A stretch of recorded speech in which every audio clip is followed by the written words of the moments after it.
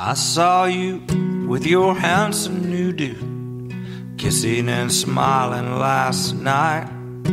I would rather have poison-beaked sparrows pluck out my crying eyes. One of us has got to go, babe. One of us has got to go. How it pains me to tell you so, babe.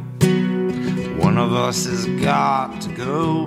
Hello and welcome to episode 1871 of Effectively Wild, a baseball podcast from Fangraphs presented by our Patreon supporters. I am Ben Lindbergh of The Ringer, joined by Meg Rowley of Fangraphs. Meg, how are you? I'm okay. How are you? I'm doing really well because I think the era of the Tyler Wade, Taylor Ward broadcaster and podcaster mix-up could be behind us. Sadly, it had to come because Tyler Wade was designated for assignment by the Angels. So now Wade and Ward are no longer teammates, and maybe that brings an end to what had become a recurring segment on the show. I don't know what we'll talk about now, because that had become almost a daily occurrence that someone had screwed up the names of Wade and Ward. Now, hopefully, because they're not in the same lineup, in the same uniform, one is on base while the other is batting, perhaps with less proximity, we will be able to keep the two straight now. It might happen. It might happen. Although there is the possibility that we are just going to transfer our confusion to other members of the Angels roster, because while we are free of this particular nightmare, we still have a Marsh and a Walsh. We have Noah Syndergaard moonlighting as a position player, cosplaying, if you will, just moving back and forth really, really fast, lending the impression that there are two guys. Mm-hmm. But at least one's a pitcher, one's a position player, and their names are not actually similar. Yes. David McKinnon does not sound like Noah Syndergaard. No. That is crucial. He simply looks like him. So yes, we do still have Walsh and Marsh, and who knows, Tyler Wade might end up on some other team of Tylers and Taylors, so we might end up with just another kind of confusing situation, but hopefully not either a Tyler or a Taylor that also starts with the same letters at the surname. That was really key to the confusion, the Wade and the Ward. So I hope that this will be averted. I'm sorry that this had to come at Tyler Wade's expense, obviously, but something had to give. I mean, the roster was only big enough for one of them, unfortunately, and Ward has been the much better player. So he gets to claim the Tyler Taylor W.A. surname title.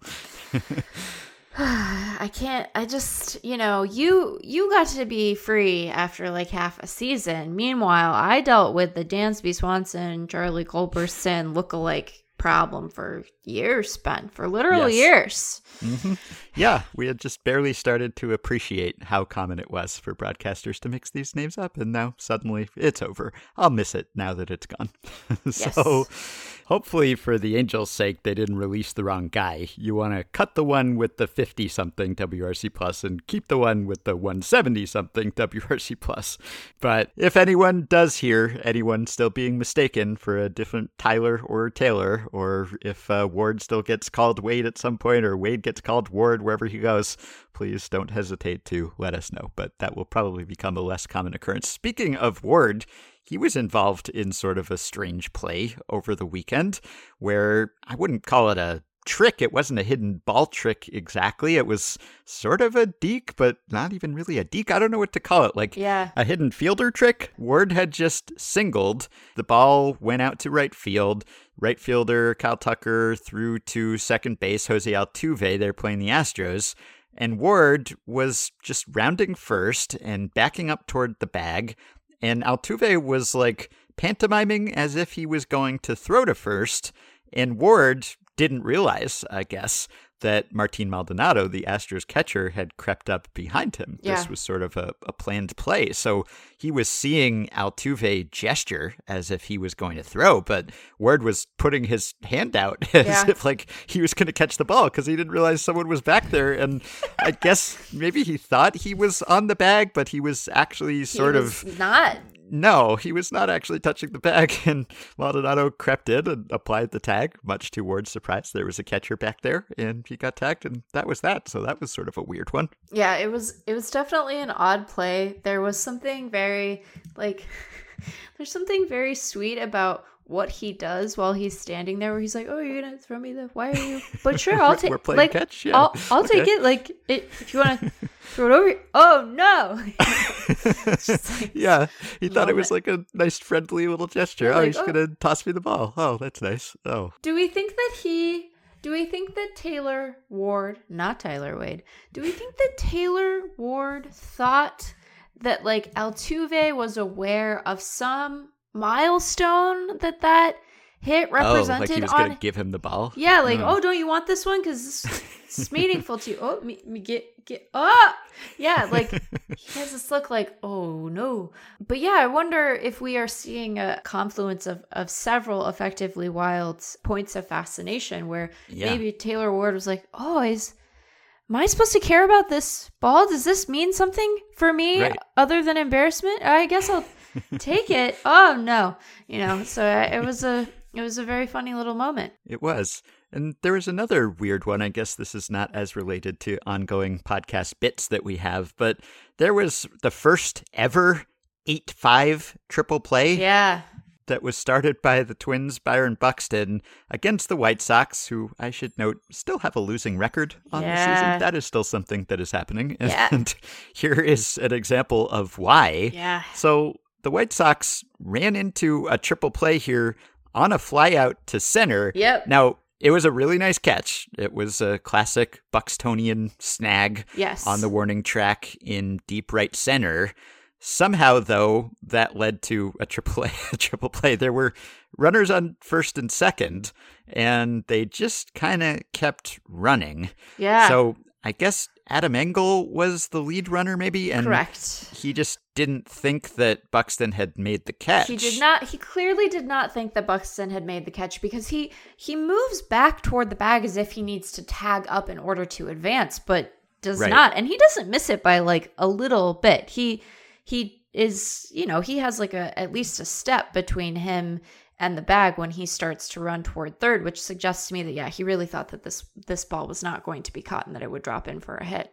Yeah, and who was it? It was Yoan Moncada, I think, was on first, right? A.J. Pollock hit the fly ball, and so Moncada then gets tagged, actually, as he comes around second and is kind of caught between second and third, and then by that time, Engel had, crossed home plate already, I think, so they just kind of had to run it back to first base to get that last out.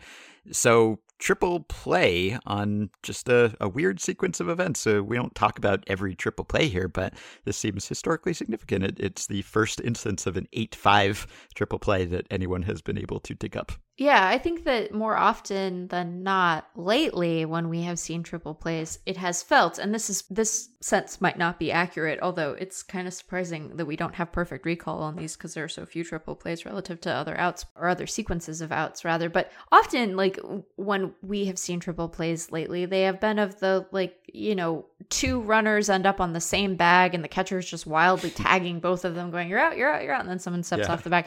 No, this one is I get it. It is a very nice catch.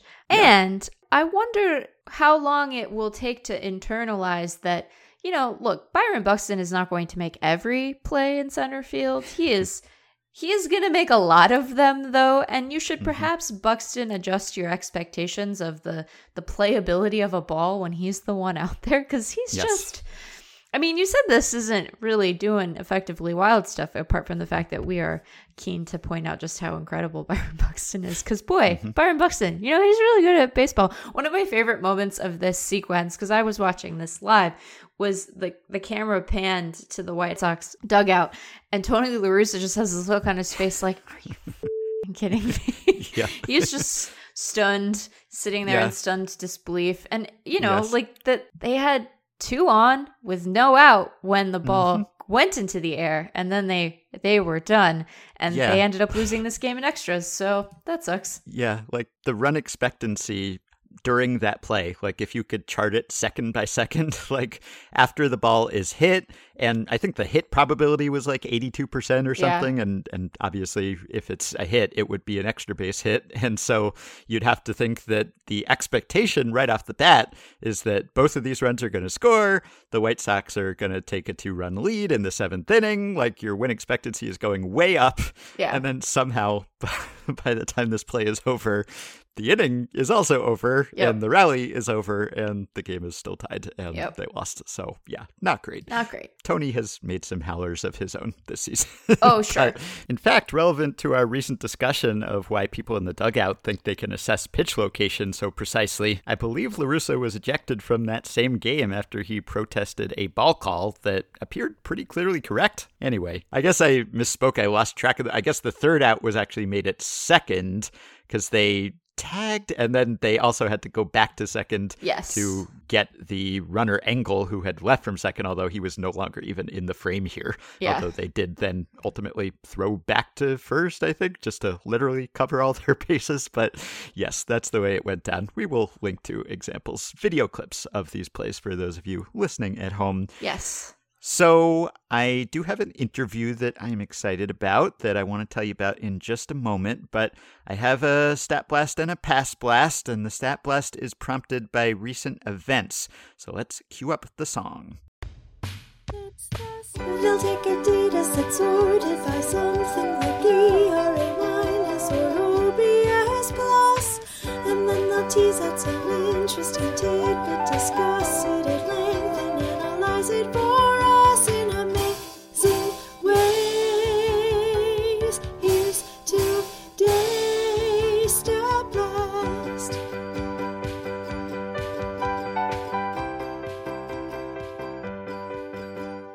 Okay, so I don't know if you saw the nightmare inning that a poor rookie pitcher on the Pirates named Cam View had the other day. Yeah. Did not go great for Cam. It made ESPN. Yeah. This was on Friday. The Brewers were playing the Pirates. The Brewers ended up winning 19-2. And a lot of those runs were scored against poor Cam View, who was, I think, in something like his 5th Major League game at that point. So he comes into the 8th inning. The Brewers are already up 9-1. He's facing the bottom of the order. And here's how it goes for Cam View. Ground roll double, walk, single to short, passed ball, walk, single to first, home run, reached on an error to short, single to center, then there's a pinch hitter, double to left, walk, finally an out, a line out to deep center according to the play log, and then a strikeout swing, and then another fly to center. So once he started getting the outs, he got 3 in a row. It just took a really long time to get to that point. So it was 9-1 when that inning began. It was 17-1 when that inning ended, and he was just left out there to wear it. And he threw a lot of pitches in that inning. He threw 56 pitches, I believe, to get through that frame. And I think he threw 47 before he actually got an out, which was impressive in a sense, extremely unimpressive in another sense. So this was some topic of conversation in the Effectively Wild Patreon Discord group, where some people were asking whether this was some sort of record. What is the most pitches in one inning before one out was recorded? This was from listener EJ. And frequent Stat Blast consultant Ryan Nelson, who's also in there and sometimes answers questions not on the podcast, he found out that the record for the most pitches in an inning before an out was recorded is actually 59. In the bottom of the first on June 27th, 2003, the Red Sox went up 10-1 on the Marlins before making a single out in the game. So that's not great. This was Carl Pavano, the great Carl Pavano pitching. He did not record an out in this game. He started, he allowed 6 earned and just got knocked out of the box. So it went double, single, double, homer, double, single. Oh my gosh. Then Carl Pavano was removed from the game. Then single, walk, single, triple, single. That was with Michael Tejera pitching. He got pulled too without recording it out. Then Alan Levrault comes into the game. and he sort of settles things down. He gets a foul pop fly, but apparently it took 59 pitches to get that first out. And then after that pop, it went single, walk, run scoring, sac fly, walk, double, walk, single. Just kind of kept going for a while. Anyway, that was a team effort, but that was the record there. So I think Cam View's 47 was only like tied for 19th all-time most pitches to get the first out of an inning. So maybe that's some consolation to Cam View. I don't know. But Ryan also looked up the most pitches ever thrown between outs. And this was apparently in the bottom of the 8th between the Reds and the Dodgers on August 8th, 1954. Now, normally we don't have pitch-by-pitch data that early.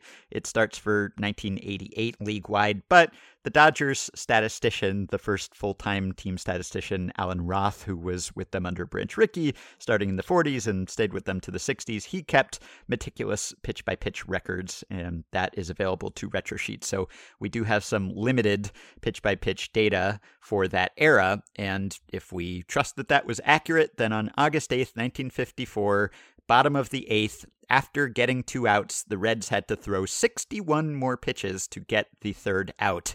And in that time, there were 7 walks, 6 hits, and 12 runs scored. That's rough. So there was an actual email that we got that was related to this, which is from Anthony, who says, tonight, and this was back on June 10th, Marco Gonzalez threw 44 pitches in the top of the first against the Red Sox. That included 3 walks and 2 strikeouts. Somehow, he only gave up a single run. That seems pretty crazy to me, Anthony says. My question is whether this is some kind of record or close to it. More specifically, what are the records for the most pitches thrown in an inning while giving up no runs, 1 run, 2 runs, etc.? So, Ryan also was able to look this up with his trusty RetroSheet database, and I should note you can find Ryan on Twitter at rsnelson23. So, this may have been mentioned at some point in the past on the podcast, but the most pitches thrown on record in an inning where no runs were allowed was 52. So this was the 4th inning, White Sox versus Marlins on May 23rd, 2010, and Scott Linebrink was pitching. And he actually gave up no hits, it looks like, but it was just a really long inning, long plate appearances, 2 walks, a hit by pitch, a couple of strikeouts, and he got out of it somehow. Unfortunately for the White Sox that day, their other pitchers did not get unscathed out of other innings, and they lost 13-0. But 52 pitches thrown, that's the most that we know of in any scoreless inning. Yeah, now if you go to a 1-run inning, it is a tie for 54. That happened on April 16th, 1994, 7th inning of Angels-Blue Jays with a few pitchers involved, and May 4th, 2002, the 8th inning of Yankees-Mariners with Mike Stanton and Steve Karsay teaming up to throw those 54 pitches and allow 1 run. If we go to 2 runs, the most pitches thrown in a 2-run inning is 58. That is September 13th, 2015, 1st inning. And that was the Tigers against Cleveland, and it was Randy Wolf pitching. We go up to 3 runs. Now we're up to 67 pitches. That was September 8th, 1997, the 6th inning of Mets-Phillies, with a couple of pitchers combining. Now we're up to 4 runs in an inning, and actually this is a little lower. It is 63. That was August 13th, 2002, 7th inning Royals-Yankees, with a few pitchers involved. And 5 runs allowed. Also, still lower than the total for 3 runs allowed. This is 66, and that's a tie between April 14th, 1996, the 5th inning of Cleveland versus Boston, and May 30th, 1995, the 8th inning of Rockies and Mets. 6 runs. We're up to now 75 pitches. There have been 75 pitches in a 6-run inning. That is April 9th, 1997, top of the first, Cleveland against Seattle, Bartolo Colon and Steve Klein. And lastly, in a 7 or 7+ run inning, 105 pitches. So wow. This was April 19th, 1996, the 8th inning of Orioles and Rangers. And I will put all of this online, but Ryan made a little table where he has the pitchers who pitched in these innings, and usually it lists the names. For this one, he just says lots. So this was a 9-hit new math. Yeah, a 9-hit inning with 8 walks. Also, it looks like. So this was in a game between the Orioles and Rangers, as I said, that ended up being 26-7 in favor of the Rangers. So this was the bottom of the 8th. So the Rangers were batting. They were ahead 10-7. Armando Benitez started the inning for the Orioles. And here's how it went. He was replacing Roger McDowell. It went single, stolen base, walk, wild pitch, walk. Then the immortal Jesse Orosco came in to replace Benitez. Then it went double, sac fly, home run, single, single, single, walk, single, walk. Now Manny Alexander replaces Jesse Orosco. Oh my God. We have another walk. Then we have another walk, and then we have yet another walk. There are a few pinch runners involved here. Then we have yet another sac fly, a walk, a home run, and finally an inning-ending ground out.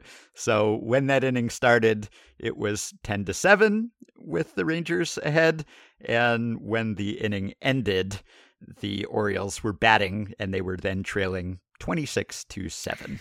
So that didn't go great. And that's 105 pitches. So, we've seen complete games pitched in a lot less than 105 pitches. So this was a game's worth of pitches for one team in just the bottom of the 8th. That's an ugly inning or a great inning, depending on your perspective. Yeah, it's like at what point, I mean, obviously, if you boil like what a pitching staff is trying to do in any given inning, like they're trying to get 3 outs, and like your goals for the game are more complicated than that. But the 3 outs, like that's in service of the larger goal of winning. At what point, like how many runs have to score before? I mean, like you still want 3 outs. 3 outs gets you out of the inning. But at what point does your goal, like your macro goal, shift from get 3 outs so that we can win to get 3 outs so that we can just get off this stinking field? Like, when does your calculus for success start to shift in that run scoring? Yeah, maybe about halfway through. Yeah, I think that might be about right.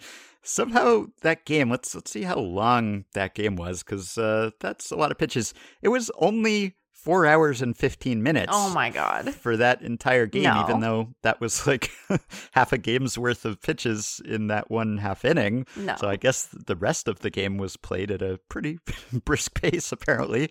But boy, yeah, that's a rough one. There were 41,184 in attendance when that game started. It was 92 degrees in Arlington. So Oh my gosh. I don't know. By that point, it was a 4:50, or let's see, when first pitch was 7:35 local. So at least by that time, it had probably cooled down. So they weren't sitting in sweltering heat, but I'm guessing that of the 41,184 that were there to begin the game, only a small fraction were there after the end of the bottom of the 8th. How many were still Wild. around in the top of the 9th? If you stayed for the top of the 9th of that game with the Orioles trying to come back from a 26-7 deficit, please write in and let us know how that went for you. I hope that those people got, like, if there are any of them, that they got, like, you should get, like, free season tickets after that. Like, Yeah. it is, you are pledging your troth in a very significant way at that point. Yep. Bobby Bonilla, who we talked about last time, made the Yeah. last out in that game. Oh, All right. boy. Okay, I will now give you the Past Blast, although I will mention that, as always, the Stat Blast is sponsored. We do not have a Past Blast sponsor. Maybe No. we got to pick up a Past Blast sponsor. Maybe Baseball Reference Stathead can sponsor both unofficially, just because, we look up the past with Stathead as well.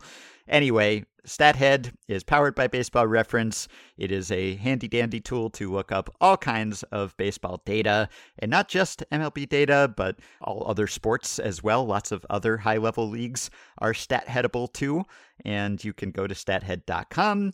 You can look up the game tools. You can look up tools just for individual players. players, for teams, for games. It's all available there. You can look up splits, you can look up streaks. It is an extremely deep resource, and it is expanding all the time. They are constantly tinkering and upgrading. So use our coupon code WILD20, that is WILD20, to get a $20 discount on the $80 one-year subscription. So, the Past Blast, this is episode 1871, so this Past Blast comes from 1871 and from Richard Hershberger, who is a historian, saber researcher, and author of Strike 4, The Evolution of Baseball. So, this excerpt comes from the New York Herald on March 18th, 1871. As transcribed by Richard, a convention of delegates from the professional baseball clubs of the country. Whenever I say baseball in this segment, just imagine that it is two different words, base and ball. A convention of delegates from the professional baseball club of the country was held at number 840 Broadway last evening. At the time the call for the convention was sent out, its objects were stated to be the settlement of the manner of achieving the title of champion club of the county and the arrangement of the routes of the club tours during the season, but the action of the amateur clubs in withdrawing from the National Association, in which both professional and amateur clubs had been represented, and their organization of an exclusive convention caused the scope of the convention's duties to be enlarged, and, in the opinion of a majority of the delegates, made necessary the reorganization of the National Association on a professional basis. This idea was for a time combated by those delegates who did not conceive themselves to be clothed with power further than to carry out the original objects of the convention until a clause necessitating its approval by their clubs was appended to the resolution carrying it into effect.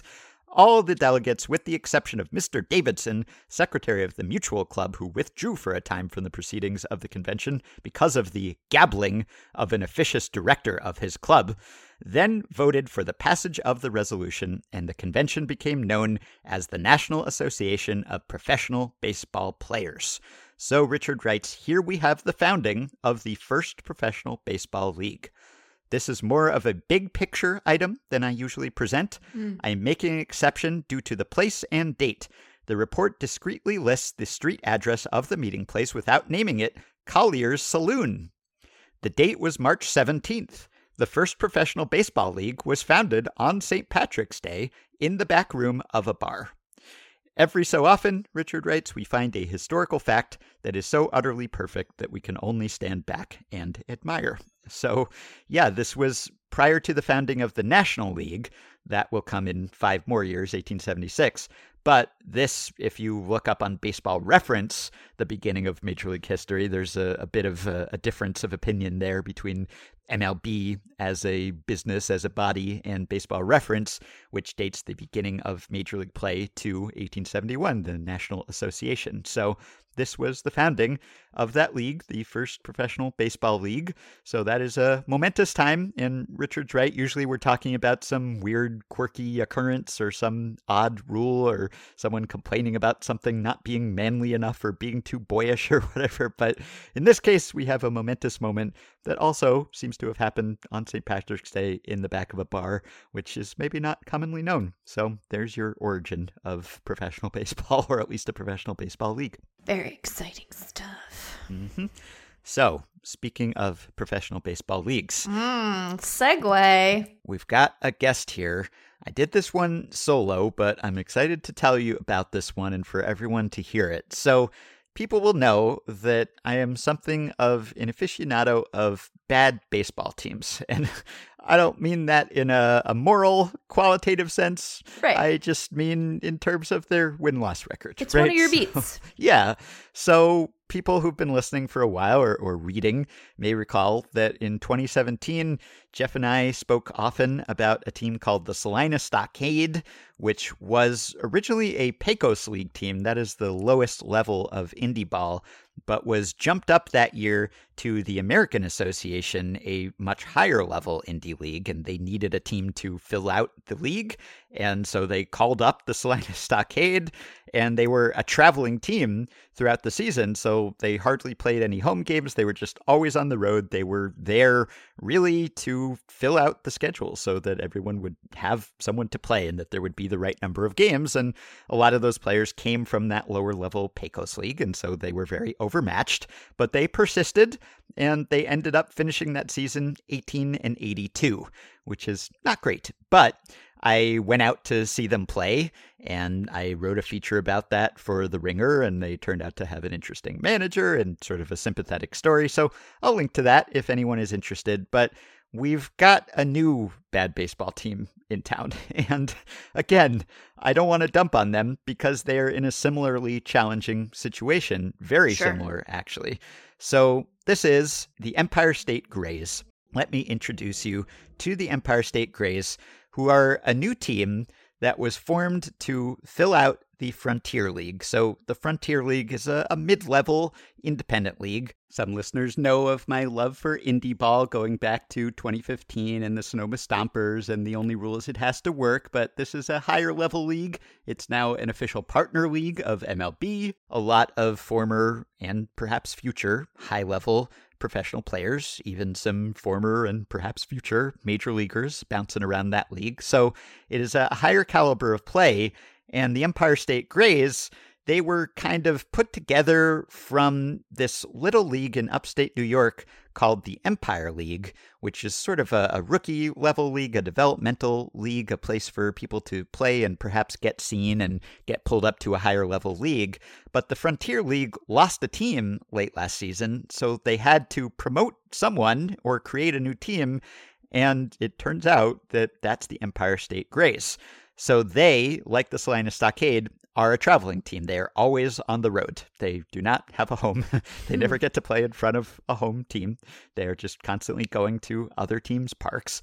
And they are composed primarily or almost entirely of previously lower level players who have not played at the Frontier League level prior to this. And in terms of the results, it has not gone great, Meg. It has really just not gone great. So, not to spoil anything, but they were actually playing a game while I was conducting this interview, so you will hear us mention that there is a game in progress. The Grays ended up losing that game. No! Yeah, so they're 2-42, Meg. Oh my gosh. Yeah, they're 2-42. That is a 0.45 winning percentage, which is, if you extrapolate that over a 162 game season, that's your standard 7-win season. Yeah. Over a 96 game season, which is what the Frontier League plays, that's a 4-win season. So, they're halfway there, I guess, to their extrapolated winning percentage. However, things have looked up a little bit for them lately. So they started the season 0-35. Now, that is a record, I believe. They did not quite get to the record for professional teams' losing streak, which, as far as anyone has been able to determine, and I've looked at various sources, but it seems like the record is the 1923 Muskogee Mets. LOL Mets, right? LOL Muskogee Mets. This is obviously not affiliated with the New York Mets, who were still almost 40 years from existing at that point. But the Muskogee Mets, they were in a little league, a Class C league called the Southwestern League, and they somehow lost 38 consecutive games that year in 1923. Weirdly, they were pretty good outside of that 38-game losing streak. Like, they were a winning team when they were not losing 38 consecutive games, because they ended up, I think, 57-79 that season. So if you do the math, like, outside of that losing streak, they were actually quite successful. So I've not done the research to see what was happening exactly during that stretch, but they had the record. So the Grays came close to equaling that, but did not quite do it because they snapped their streak in their 36th game of the season when they beat the Tri-City Valley Cats 9-3. So I think it is the longest losing streak to start a professional season and the longest losing streak in a professional season in almost 100 years. So this is quite historically significant, and if you look at the Frontier League stats pages, the Grays are last or worst in everything, basically. So, they have the fewest runs scored and the fewest walks drawn. They do not actually have the most strikeouts offensively, so that's something. They have the fewest stolen bases. They have the lowest average. They have the lowest on base. They have the lowest slugging percentage. They have the fewest hits. They have the fewest homers. You get the point. They are not an offensive powerhouse, but they are also not a pitching powerhouse either. So they have the most runs allowed on the season. They have a staff ERA right around 9, I believe now. They have the most home runs allowed. They have the most walks allowed. They have the fewest strikeouts recorded. I could go on, but I guess I will be merciful and not go on. The point is, they are composed of players who are not of that level. They are younger, inexperienced. They haven't played against these guys before, and they were formed early this year, and then they had to start the season a few months later, and they're on the road constantly, so you would not expect them to have a good win-loss record. So the fact that they have persevered through all of this, I think, is commendable and speaks well of them, and it seems like their spirits are still somewhat high. But they are going for history here, so I did mention that they have 2 wins now, so I guess they're 2-6 over their last 8 or something like that, so things have looked up a little bit for them. They actually faced Kumar Rocker the other day. They were the last team to face Kumar Rocker before he concluded his Frontier League stint prior to entering the Major League Draft, and he dominated. He went 5 innings, gave up 2 hits, no earned runs, 1 walk, 7 Ks, 44 strikes on 69 pitches against the Grays. But they were his last tune-up before the draft, so that's something. So we got a little Kumar Rocker scouting report on this segment. But if you want to know what the history is that they are chasing here, or really fleeing from and trying not to chase, I asked Kenny Jacklin of Baseball Reference for the worst single-season winning percentage for any team in the Baseball Reference database, any professional team, that is, in a season of at least 80 games. So the record is the Tijuana Cimarrones of the 2010 Golden League. That's another indie league. They went 10-74. So that is a winning percentage of 119. So that is the mark to beat for the Grays, and they're going to have to get in gear to beat it because, again, their winning percentage currently is 45, which is less than half of what Tijuana's was in 2010. After that, you have the infamous, legendary Cleveland Spiders of the 1899 National League.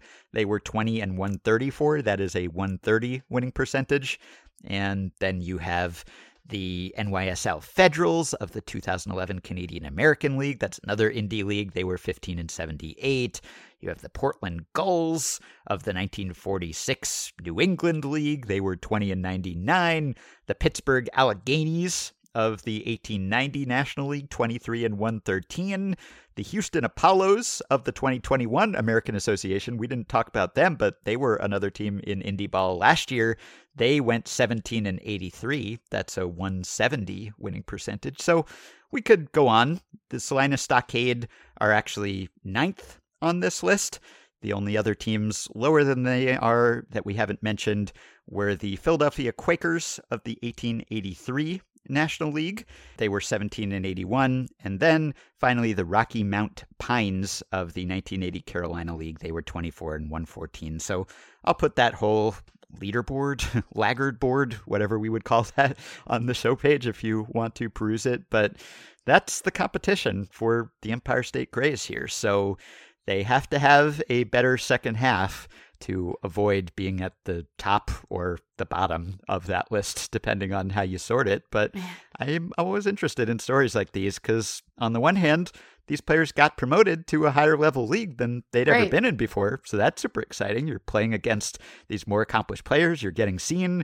On the other hand, you're losing almost every game, and that's got to be rough, even if you know what you're getting into coming into it. So I'm pretty fascinated by the Empire State Grays, and I just had to hear how their season was going. So I talked to Jerry and Eddie Gonzalez, who are the co-owners of the team and also the co-hitting coaches of the team and also the co-owners, along with Major Leaguer Matt Joyce, of the Empire State League, which is the little league in upstate New York that most of the players on the Empire State Grays were pulled from.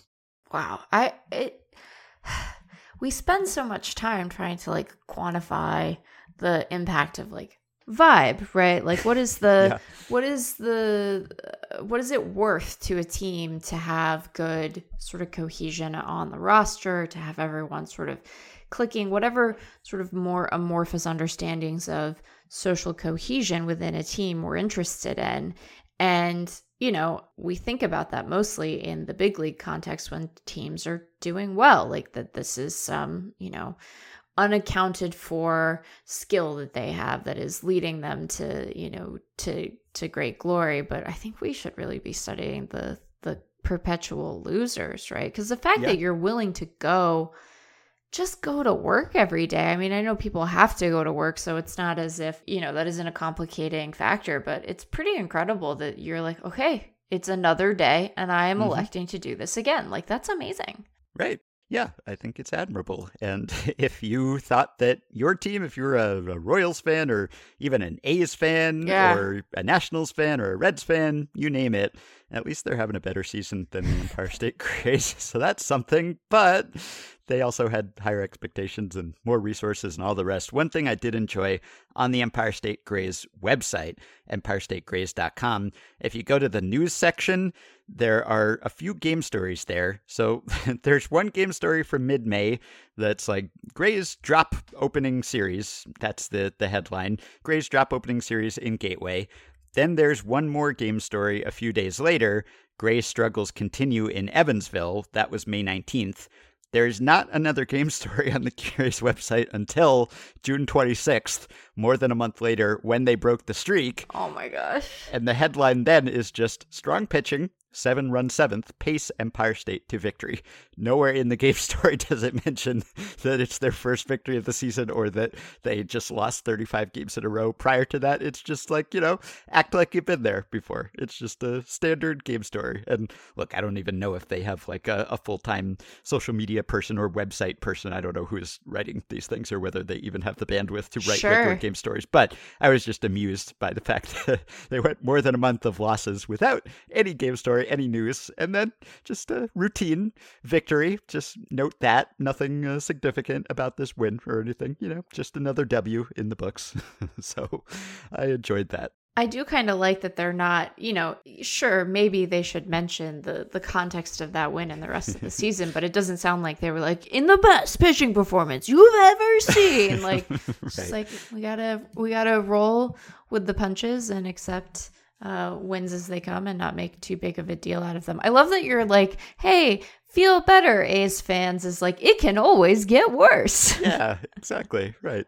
I'm sure the A's are drawing a lot more fans than the Grays as well. So that's something. All right. Well, I always enjoy when we can bring you stories from somewhere off the beaten path. As we always say in the intro, this is a baseball podcast, not an MLB podcast, although obviously we mostly talk MLB. But when we deviate from that, it's often for a good and fun and interesting reason. And I always enjoy it when we can range far afield, in this case to the Frontier League and the Empire State Grays. So I will be right back with Jerry and Eddie Gonzalez.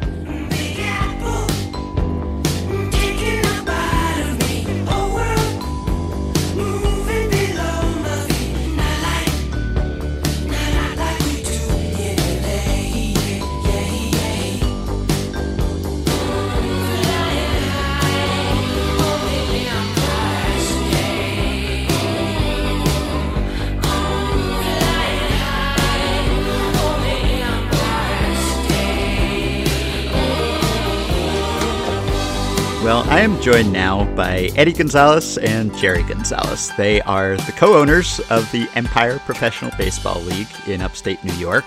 They are also the co-owners and co-hitting coaches of the Empire State Grays of the Frontier League this season. So welcome, guys. I will introduce each of you separately so that we can get used to your voices, which are somewhat similar. So, Eddie, I guess you'll go first because you're the older brother by a couple of years. So seniority goes to you. Hello, Eddie Gonzalez. Hello. Hello. How are you? Good. And Jerry Gonzalez, welcome also.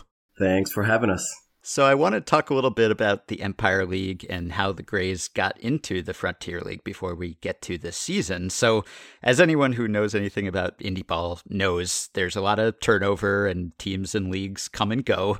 And so this is, I guess, the origins of the Empire League, because there was a little league called the East Coast Baseball League that folded before it even got started. And then that was replaced by the North Country Baseball League, which played one season in 2015. And then that was replaced in late 2015 by the Empire League, which started play in 2016. And you guys have been involved since the start. So, Eddie, could you tell me a little bit about how the Empire League came to be? Yeah, there's a lot of misconception and misunderstanding about how it came to be. People think it was just kind of like a takeover league, or, you know, a league that just kind of kept it going for other leagues. And that's not the case at all.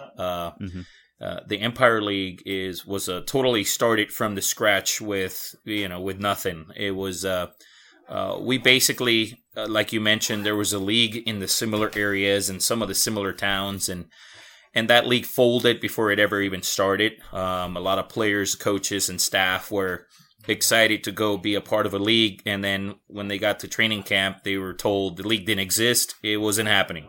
So that league folded. And so one of the owners of that league in upstate New York, or I don't know if he was an owner, he was just a person that was going to be running a franchise in that league, went in a state of panic and unbelievable. He was just kind of like amazed, like, man, we put all this time, effort, and energy into joining that East Coast Baseball League, and it's not happening.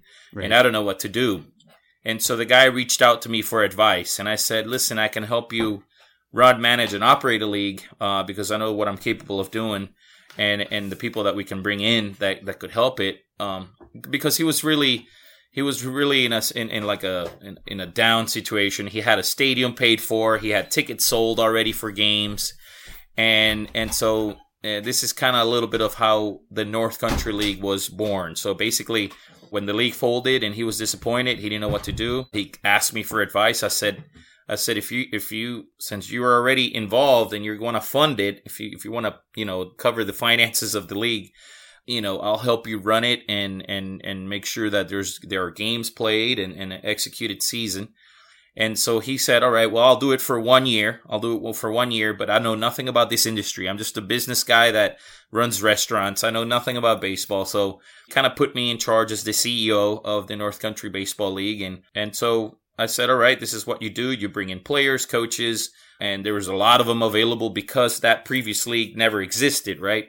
Mm-hmm. So we operated a four-team league called the North Country League. When the league came to an end, he said, thank you so much for this amazing, we executed a great summer, but that's all he wanted a part of. He was not a baseball or baseball business person. He wanted nothing to do with baseball after that year. He just wanted to do it for one season, and it was an amazing season. Many guys got helped get promoted to the pro leagues, right? These lower level rookie leagues are more developmental leagues, and so the North Country Baseball League was just a one season thing, and it ended once August hit of that year. It was over.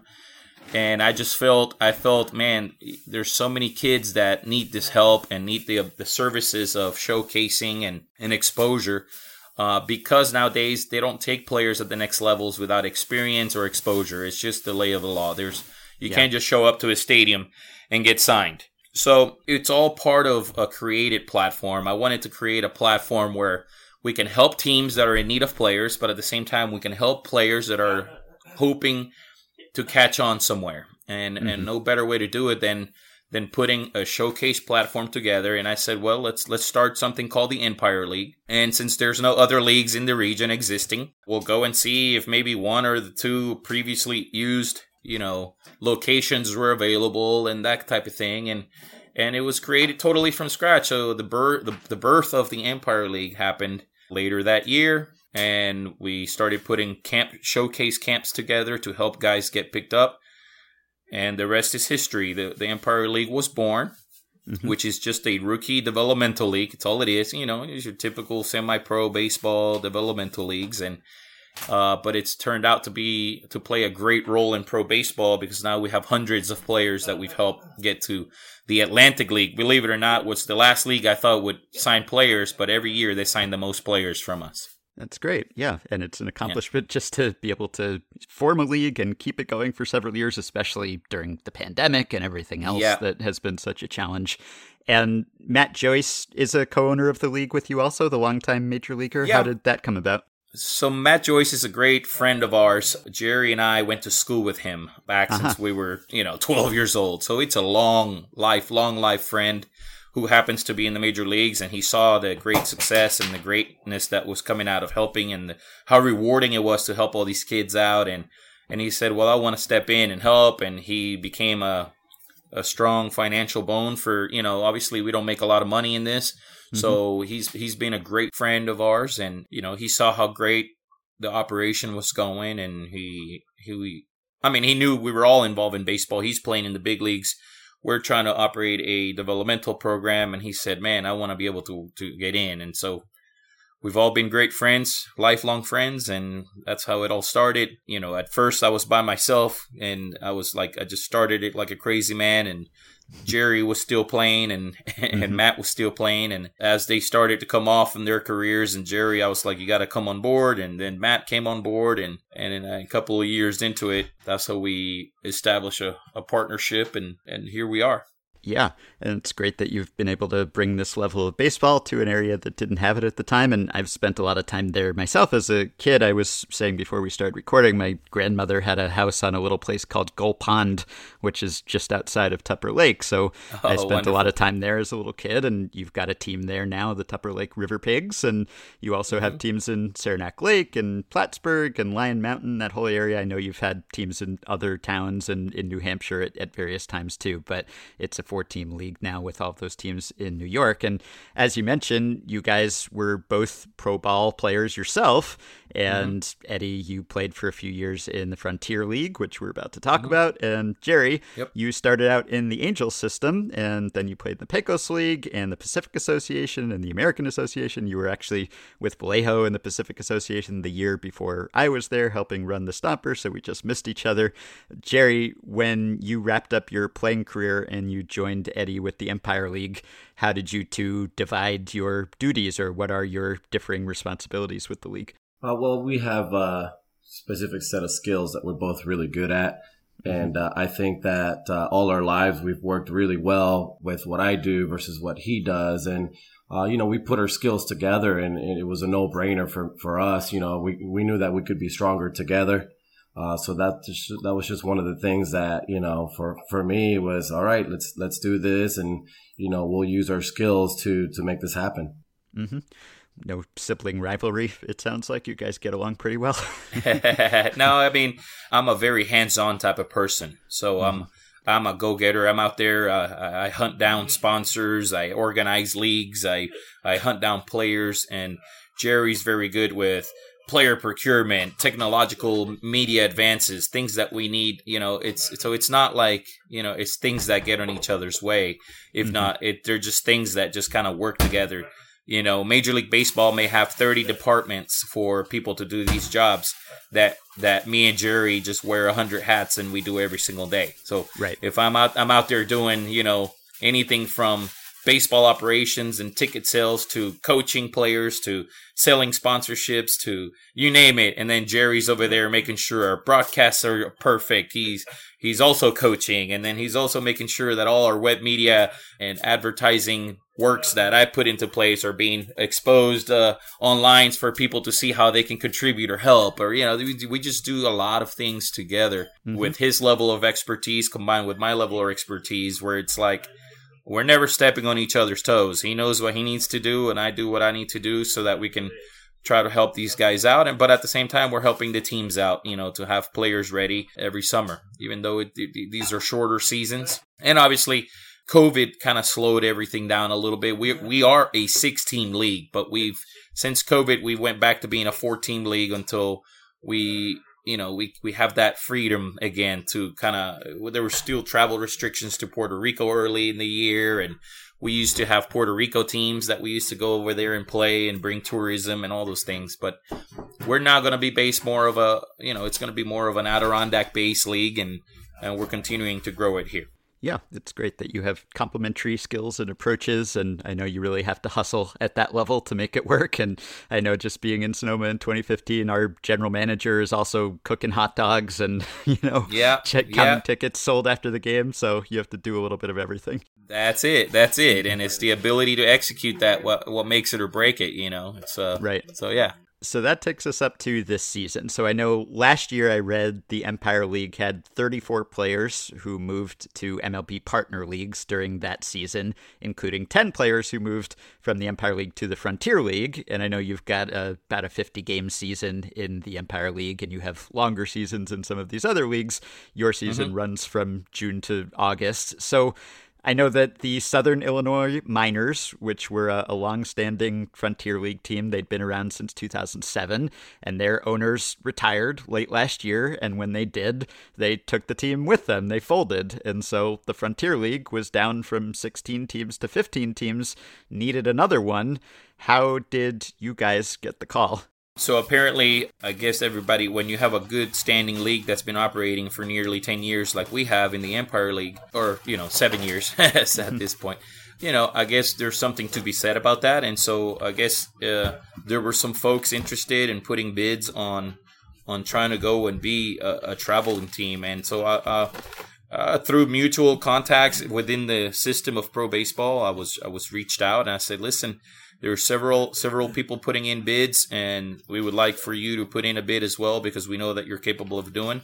And so we several people put in bids, and ultimately, I don't get to choose if we go into the Frontier League or not, right? So somebody voted on it. They got committees and boards of directors and owners, and they voted on it, and we just kind of got appointed as the organization that, all right, this organization can come in and they can own and operate a team in the league so that the league can be even, So we became that 16th franchise of the Frontier League. And this was announced in January. Is that when you found out? Yep, that's when I found out. Right when it was announced, that's when we all find out.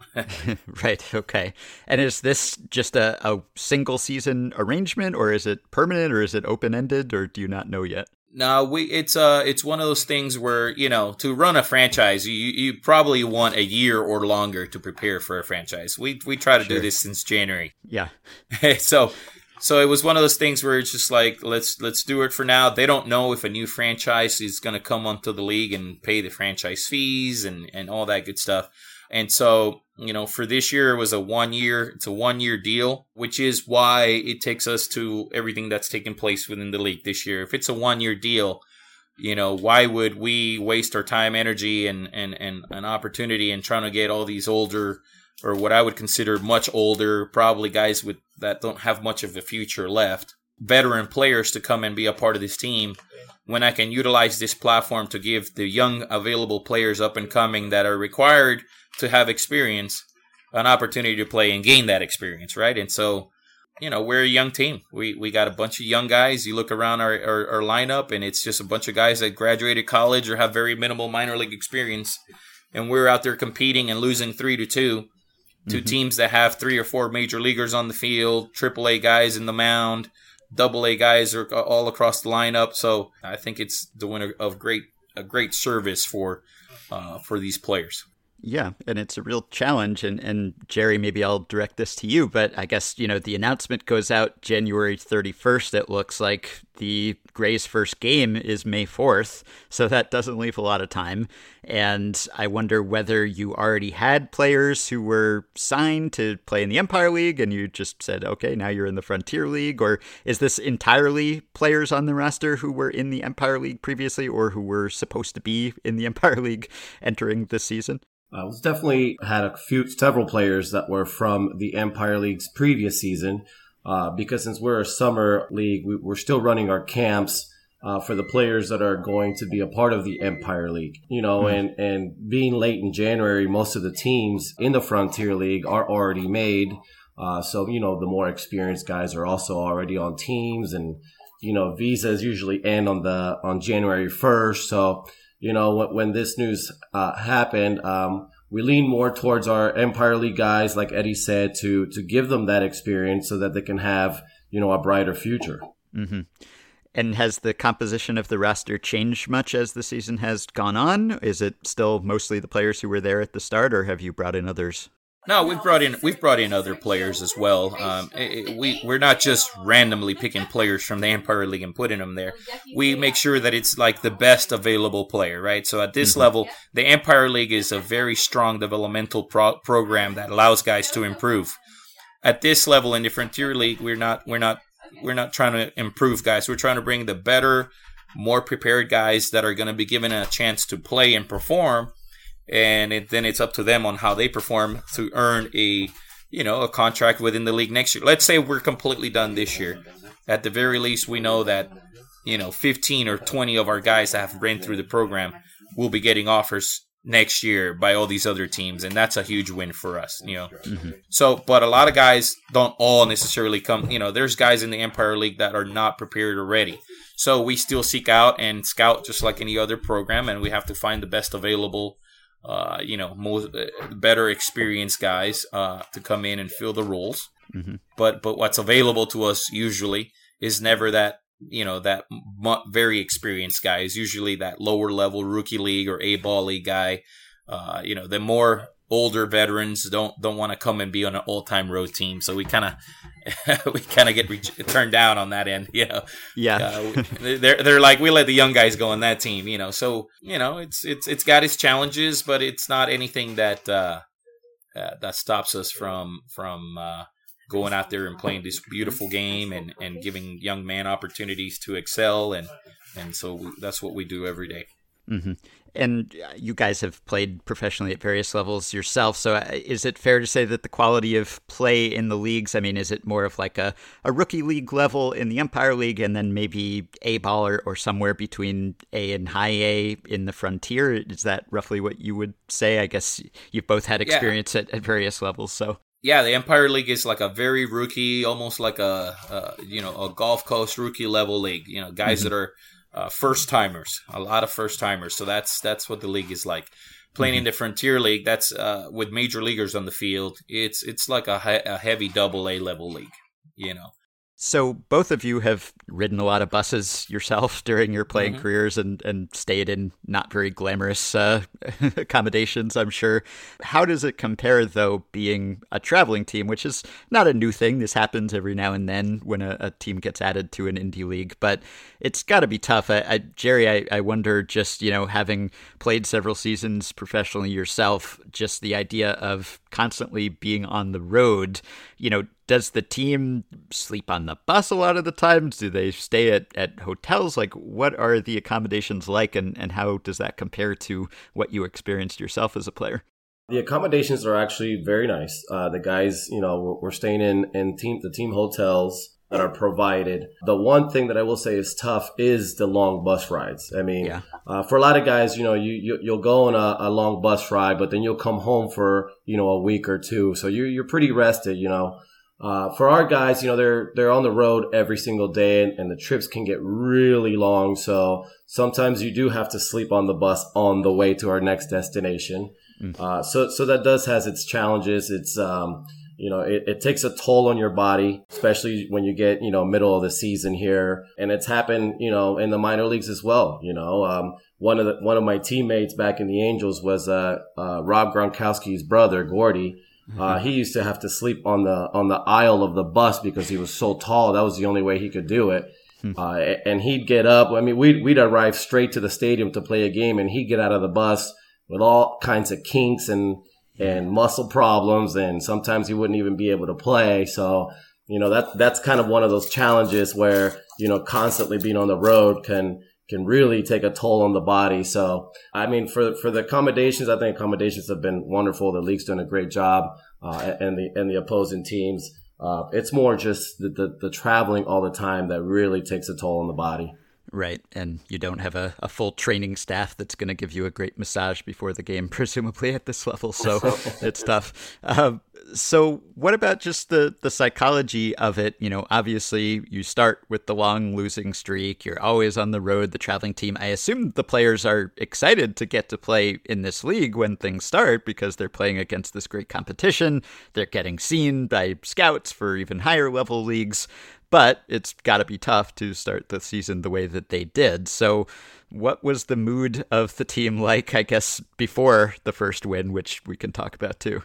Well, it's nobody likes to lose, right? But I believe leadership is the key. And so when you have good leaders that just keep a good clubhouse and you're angry over 3 or 4 losses in a row and you come into the clubhouse and you got a leader that's making you think about what's real in the situation, making you smile, making sure guys are okay every single day, day in and day out, it keeps a loose clubhouse and it keeps them understanding and engaging where they're not psychologically lost. Like, why are we losing? Why are we losing? No, they're thoroughly explained daily. Hey, man.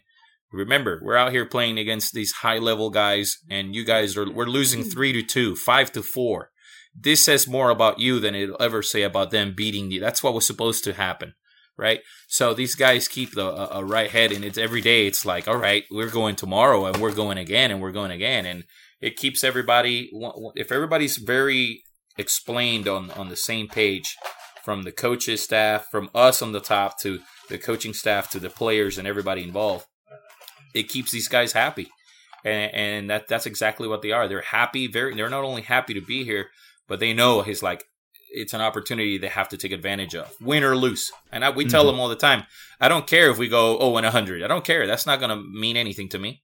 What's 0-100 do? All right, what's 100-0 going to do? You still got to go through the playoffs, and then you lose in the semifinals, and nobody cares what your record was, right? But look in the mirror and what did you do today to help yourself for the future, right? Because our future as a franchise is not guaranteed. So why should I care about the future? You know, it's not like we're the New York Yankees and we're going to be lost out as a franchise over our record, right? Like, that's not what's happening here, right? We can go 100-0 and not be back next year, or we could go 0-100 and not be back next year. So we want to make sure that our guys are happy and we keep a loose clubhouse and competing every single day. You play the game to win. And I think that's what keeps our guys, in a really good state of mind daily. And your leader with the team is the manager, Gil Rondon, who's been around forever, right? He played in the majors himself with the Astros and the White Sox in the 70s. His dad and his uncle played in the majors. He's been around the game and seen everything. But I would imagine that he maybe hasn't seen something quite like this. I don't know. But how has he handled it? He hasn't, but he understands. He sees in front of him, these great young men. We're tending to great young men with low experience, right? It doesn't mean they don't have the talent. We have the talent. We just don't have the experience. So he sees it as a great challenge, and so he goes out there every day and he writes the lineup, and we all work together on how who we're gonna help progress and how we're gonna do it, and who we're bringing new to the team and all those things. And he enjoys the challenge.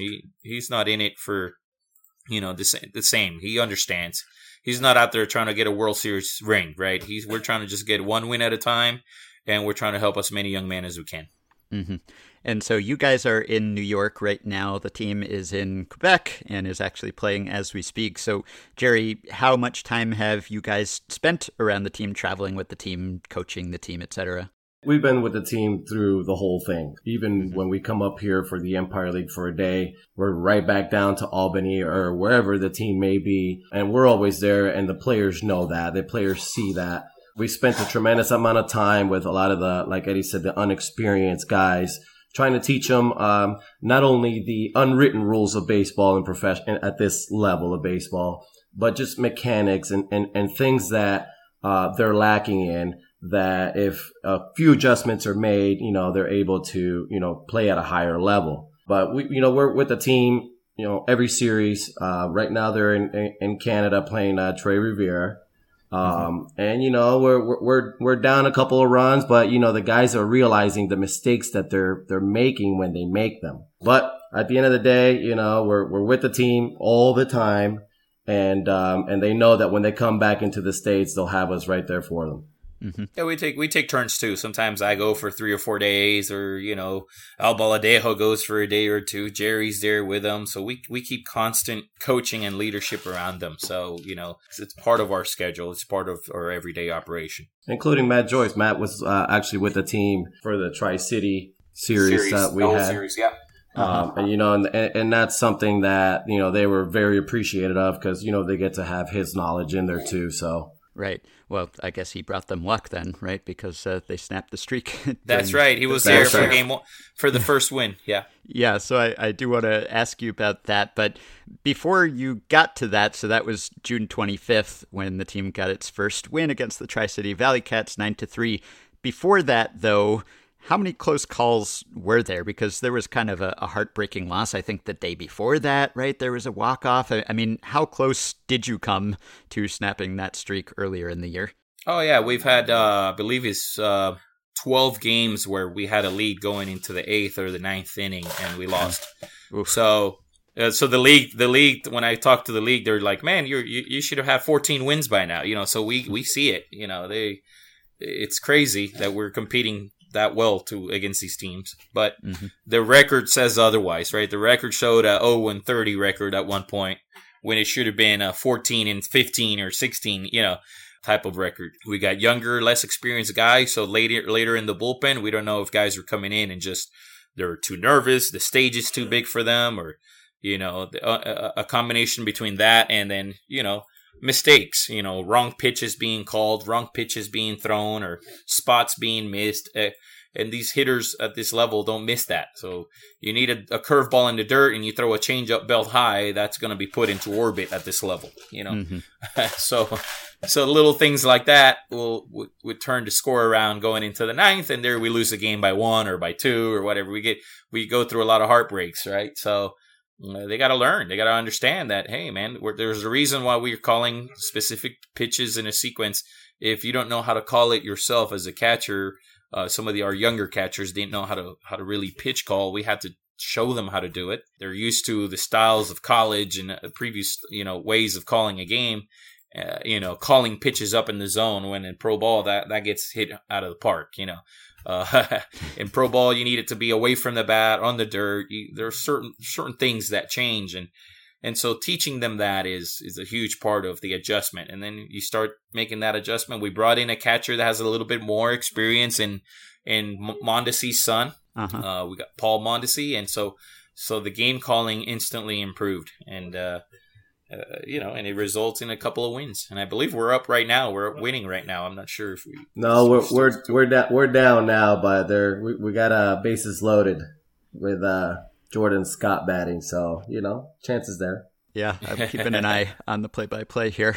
So that first win, 9-3, the starting pitcher was Johnson Arias, right, who is a bit of an older, more experienced guy. He's 28. He had spent some time in the Astros and Orioles system, and he's a hard thrower. So tell me a little bit about that game, how it went down, and just how huge relief it was, and how you all celebrated that victory. He's a talented young man, and obviously he's not as experienced as those guys, but he is one of our most experienced guys.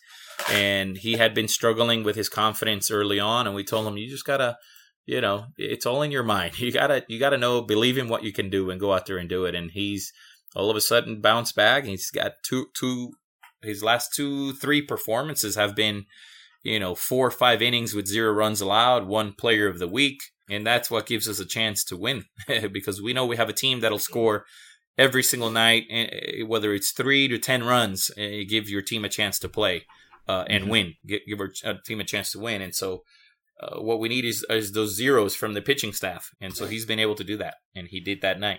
Yeah. And Jerry, were you guys there? And if so, what was the mood like? How did everyone feel, and how did you all celebrate?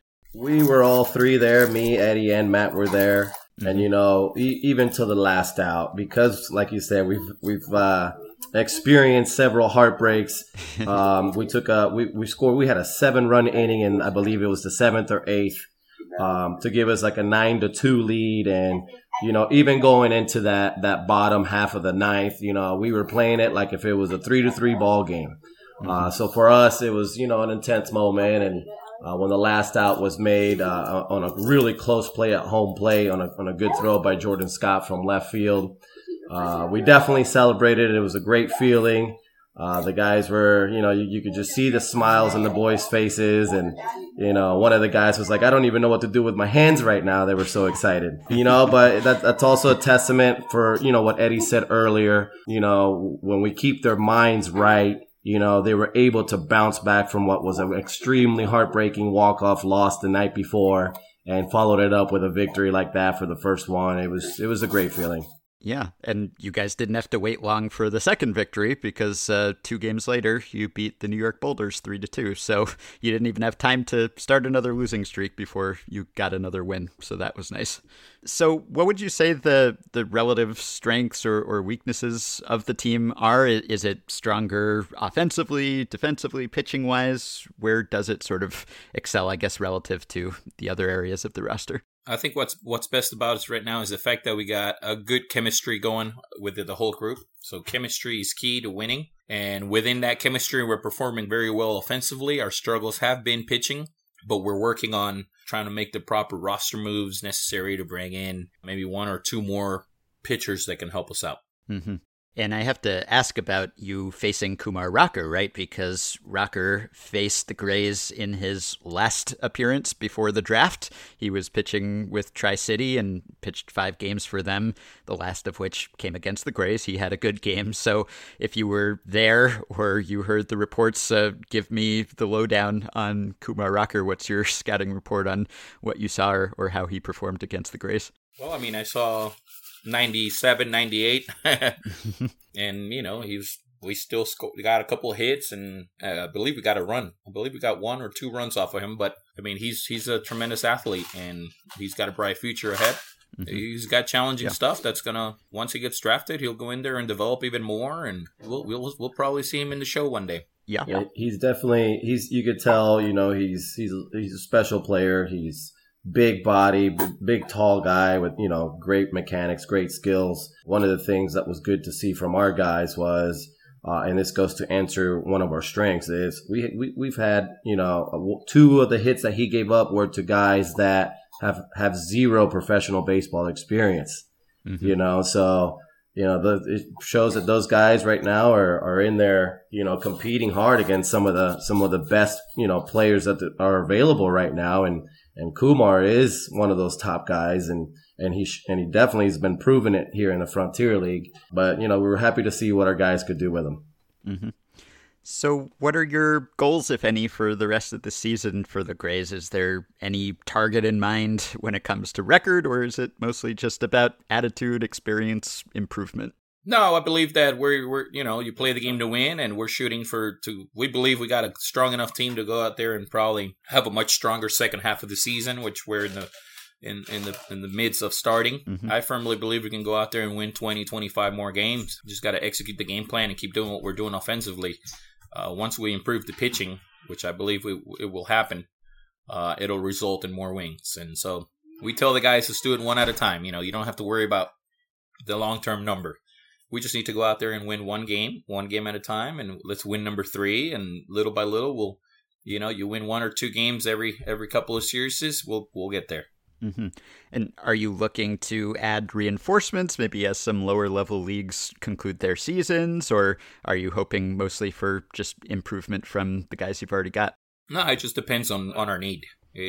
That's not something we just decide, randomly. We got to see where our holes are. If we got a third baseman that's not hitting the ball well, we got to bring in someone to see if they can hit the ball well, or not playing good defense. We got to bring them in. But right now, the 10 position players in the roster are playing very good baseball. And if they keep playing very good baseball, they're not going to go anywhere. They're not the reason we're losing games. Mm-hmm. We keep losing games because we're up 2-0, 3-0, and then and then we give up a 5-run inning, when we're out on defense. And again, it's the pitching. It's 100% pitching that needs to improve. And until we do that, we're not going to get the result we want. Mm-hmm. Is one of the difficult things, just because this is a brand new team and because you don't play in a home park with a home crowd, I mean, are there fans of the Empire State Greys? Are there people, I guess other than friends and family of the players who are following the season, pulling for the season? Yeah. We're winning the hearts of fans. Yeah, we're going almost in every stadium we go to. There's fans that root for us. They see us losing heartbreaking games, and we're everywhere we go. We got some fans, random fans that just show up from the state of New York. So, and then of course you got the families and everything else. But yeah, I mean, there's some support, some fan support, and they're rooting for us. They see that we are true underdogs, right? It's not just a road team. It's not a road team that had a expanded draft selection, or when there's a new expansion, you have like an expansion draft, or none of that. No, there's no expansion draft for us. All the players are gone and taken by the time we get to put a roster together. We have to use what's available, the best players, younger players that we're going to give opportunity to. But then the free agents that are available are your less experienced guys. Right. And so, we had to put the best roster together for what's available. And those experienced guys don't want to come. They're not going to want to really come be on a travel team. So, it is what it is. We have to go out and not make excuses, and just compete and play the game and have a great time doing it. Yeah. And I believe the fans, at least our fans, are enjoying that and are rooting for us. I'm pretty sure that the merchandise that just came out is pretty much sold out by now. So that should say a lot. Yeah. And do you guys have broadcasts for yourselves, or is it just the other team is doing the broadcast and people can follow that from afar, or do you have your own crew? No, that's we don't have a road broadcast team. Mm-hmm. So people follow us and tune in to whatever home broadcast we're at every single night. Got it. And can you give people a sense of, say, how the salaries, how the pay compares in the Frontier League to the Empire League? You don't go to these leagues to get rich as an owner or a player, but what's kind of the rough range that players might expect to make? And I guess that is higher in the Frontier League than it would be in the Empire League. Oh, no. There's these are very low level leagues. In the Empire League, players don't come here for yearly salaries. This doesn't work that way. We provide housing so that they don't have to pay $2,000 in a New York apartment, right? So we provide opportunity at weekly finances so that everybody has meals. We load up their houses and housing with food, and then they get paid an additional stipend to have. They'll make a couple $100 at the end of it. When you get into these real leagues, professional leagues, then there's actual salaries. And so in the Frontier League, the minimum wage is I believe it starts at $1,000 and it goes up to almost $3,000 based on experience and all that good stuff. So guys that get into the Frontier League, they get into those salaries and they get paid the rookie pay, and that's pretty much it. Mm-hmm. And Jerry, I asked Eddie this, but do you have any hopes for the rest of the season, or goals or things you're expecting to see? I'm a big believer in just you wake up in the morning and you get yourself ready to go no matter what it is, what's happened in the past. You can't control the past. But for me, I have high hopes for my guys because, the guys' attitudes and their drive is there. And I believe that every day we're coming out to play baseball, and I'm watching every single pitch of every game, including the game that's happening right now while I'm talking to you. Mm-hmm. And, I'm rooting for my guys, and I think our guys are going to do very well. Like Eddie said, in the second half, they're going to compete. They're going to give it their all. And I'm with Eddie on this. We're looking to win 20, 25, 30 games, as many games as possible. And I wake up every single day, thinking to myself, our guys are going to go out there and they're going to get after it. So I'm in my mind, I want to win every game, but in reality, it's baseball, and with the attitudes and what we got right now, I'm just hoping to take it day by day and go from there. Well, you're almost at the halfway point of the season, a little bit more to go, and I guess 50 plus games remaining on the schedule. So as you said, it's easy to root for. I'll be pulling for you. I think a lot of our listeners will be too. So just before we go, tell us a little bit about where people can find out more info, either on the Greys or on the Empire League. Where can they get that merch you mentioned? Anything you want to plug or promote, please do. Yeah, so we do have a website. It's EmpireStateGreys.com. Greys is spelled with an E. Mm-hmm. And right there's a shop link that you can click on. It'll take you right there to the where the merchandise is. We got dry fit t-shirts, hoodies, hats. Everything is on the website there. You can see everything about each player every time we bring in anybody. It's all there, and, we try to put as much stuff as we can there. And then, of course, our social medias are Empire State Grays on all of them: Twitter, Facebook, Instagram. Empire ST Grays is actually the at, for it. And they can follow us. They can see what we're doing. We like to post, nothing but positive stuff, as we're an extremely positive team. And, the fans that see us, that come out and see us every day, they see that. So all this guy's information is there on our websites and on our social media. So that's where everybody can kind of go and check us out. All right. Well, thanks so much to both of you for your time, and we wish you the best with the Grays and with the Empire League as well. So we've been speaking to Jerry and Eddie Gonzalez. Thanks, guys. Appreciate it. Thank you so much. Thanks for having us.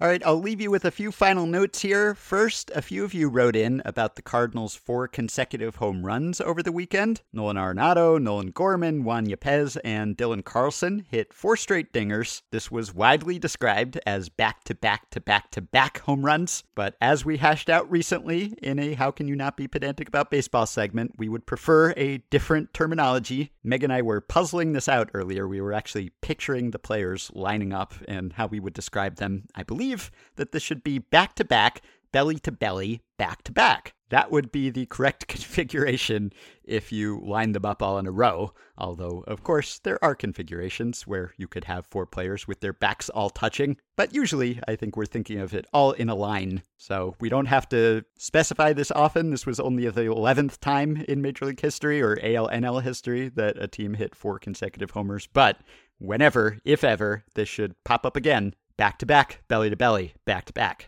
Another follow-up, Ben Clemens, the other Ben of Fangraphs fame, he wrote about something that we discussed on an email episode 1866, where listener Thomas wrote in to wonder why, in an era when we've seen so many season-long team home run records be broken, we have not seen the single-game team home run records fall as often. The most home runs ever hit in a game is still 10, hit by the Blue Jays in 1987 on September 14th, and only 4 teams have set new single-game home run records since the ball got really lively in 2015. We supplied a few possible reasons why this might be, but our main takeaway was that there's just a lot of randomness when it comes to one game, that there have been a lot of games played, and that even if you had a deader ball, you just play so many games, things might line up in such a way that you might just hit a bunch of dingers on a single day, as the Cardinals did when they were going back-to-back and belly-to-belly and back-to-back. So Ben came up with some fancy simulations, and he ran them, and he found out that, in fact, that randomness is sufficient to explain what we have seen here. He notes that it's no coincidence that the Diamondbacks, the Padres, and the Mets are a few of the teams that have set new single-game home run records, and they don't have histories that are as long as some teams. And it basically just comes down to the fact that if you have a really long history and you've played a ton of games,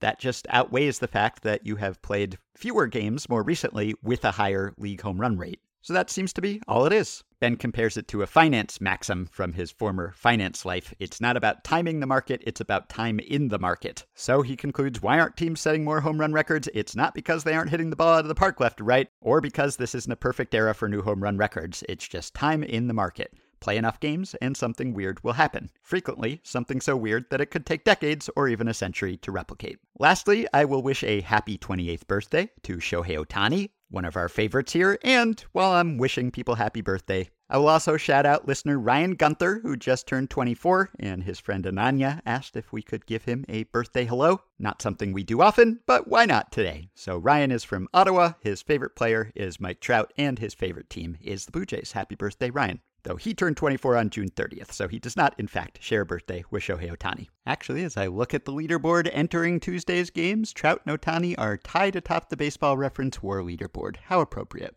All right, that will do it. I will remind everyone, as I did on our last episode, that our 10th anniversary is coming up. We'll be doing 10th anniversary themed episodes the week of July 17th. So just a couple weeks to go, and we are soliciting listener testimonials. If the podcast has meant something to you, if you have enjoyed it, if it has brought some solace to your life in some way, then we would love to include a clip of you saying so and explaining why or how. Just introduce yourself and give us a brief message about why you enjoy the podcast or what it's meant to you. You can record it on your phone or whatever you have on hand. Audio only is fine. Listeners have meant a lot to the podcast, and that's why we want to incorporate your voices in some of those celebrations. So please keep it to 30 seconds and get those in if you can by, let's say, July 15th. Let's aim for then. But some listeners have already started sending those in, and we really appreciate it.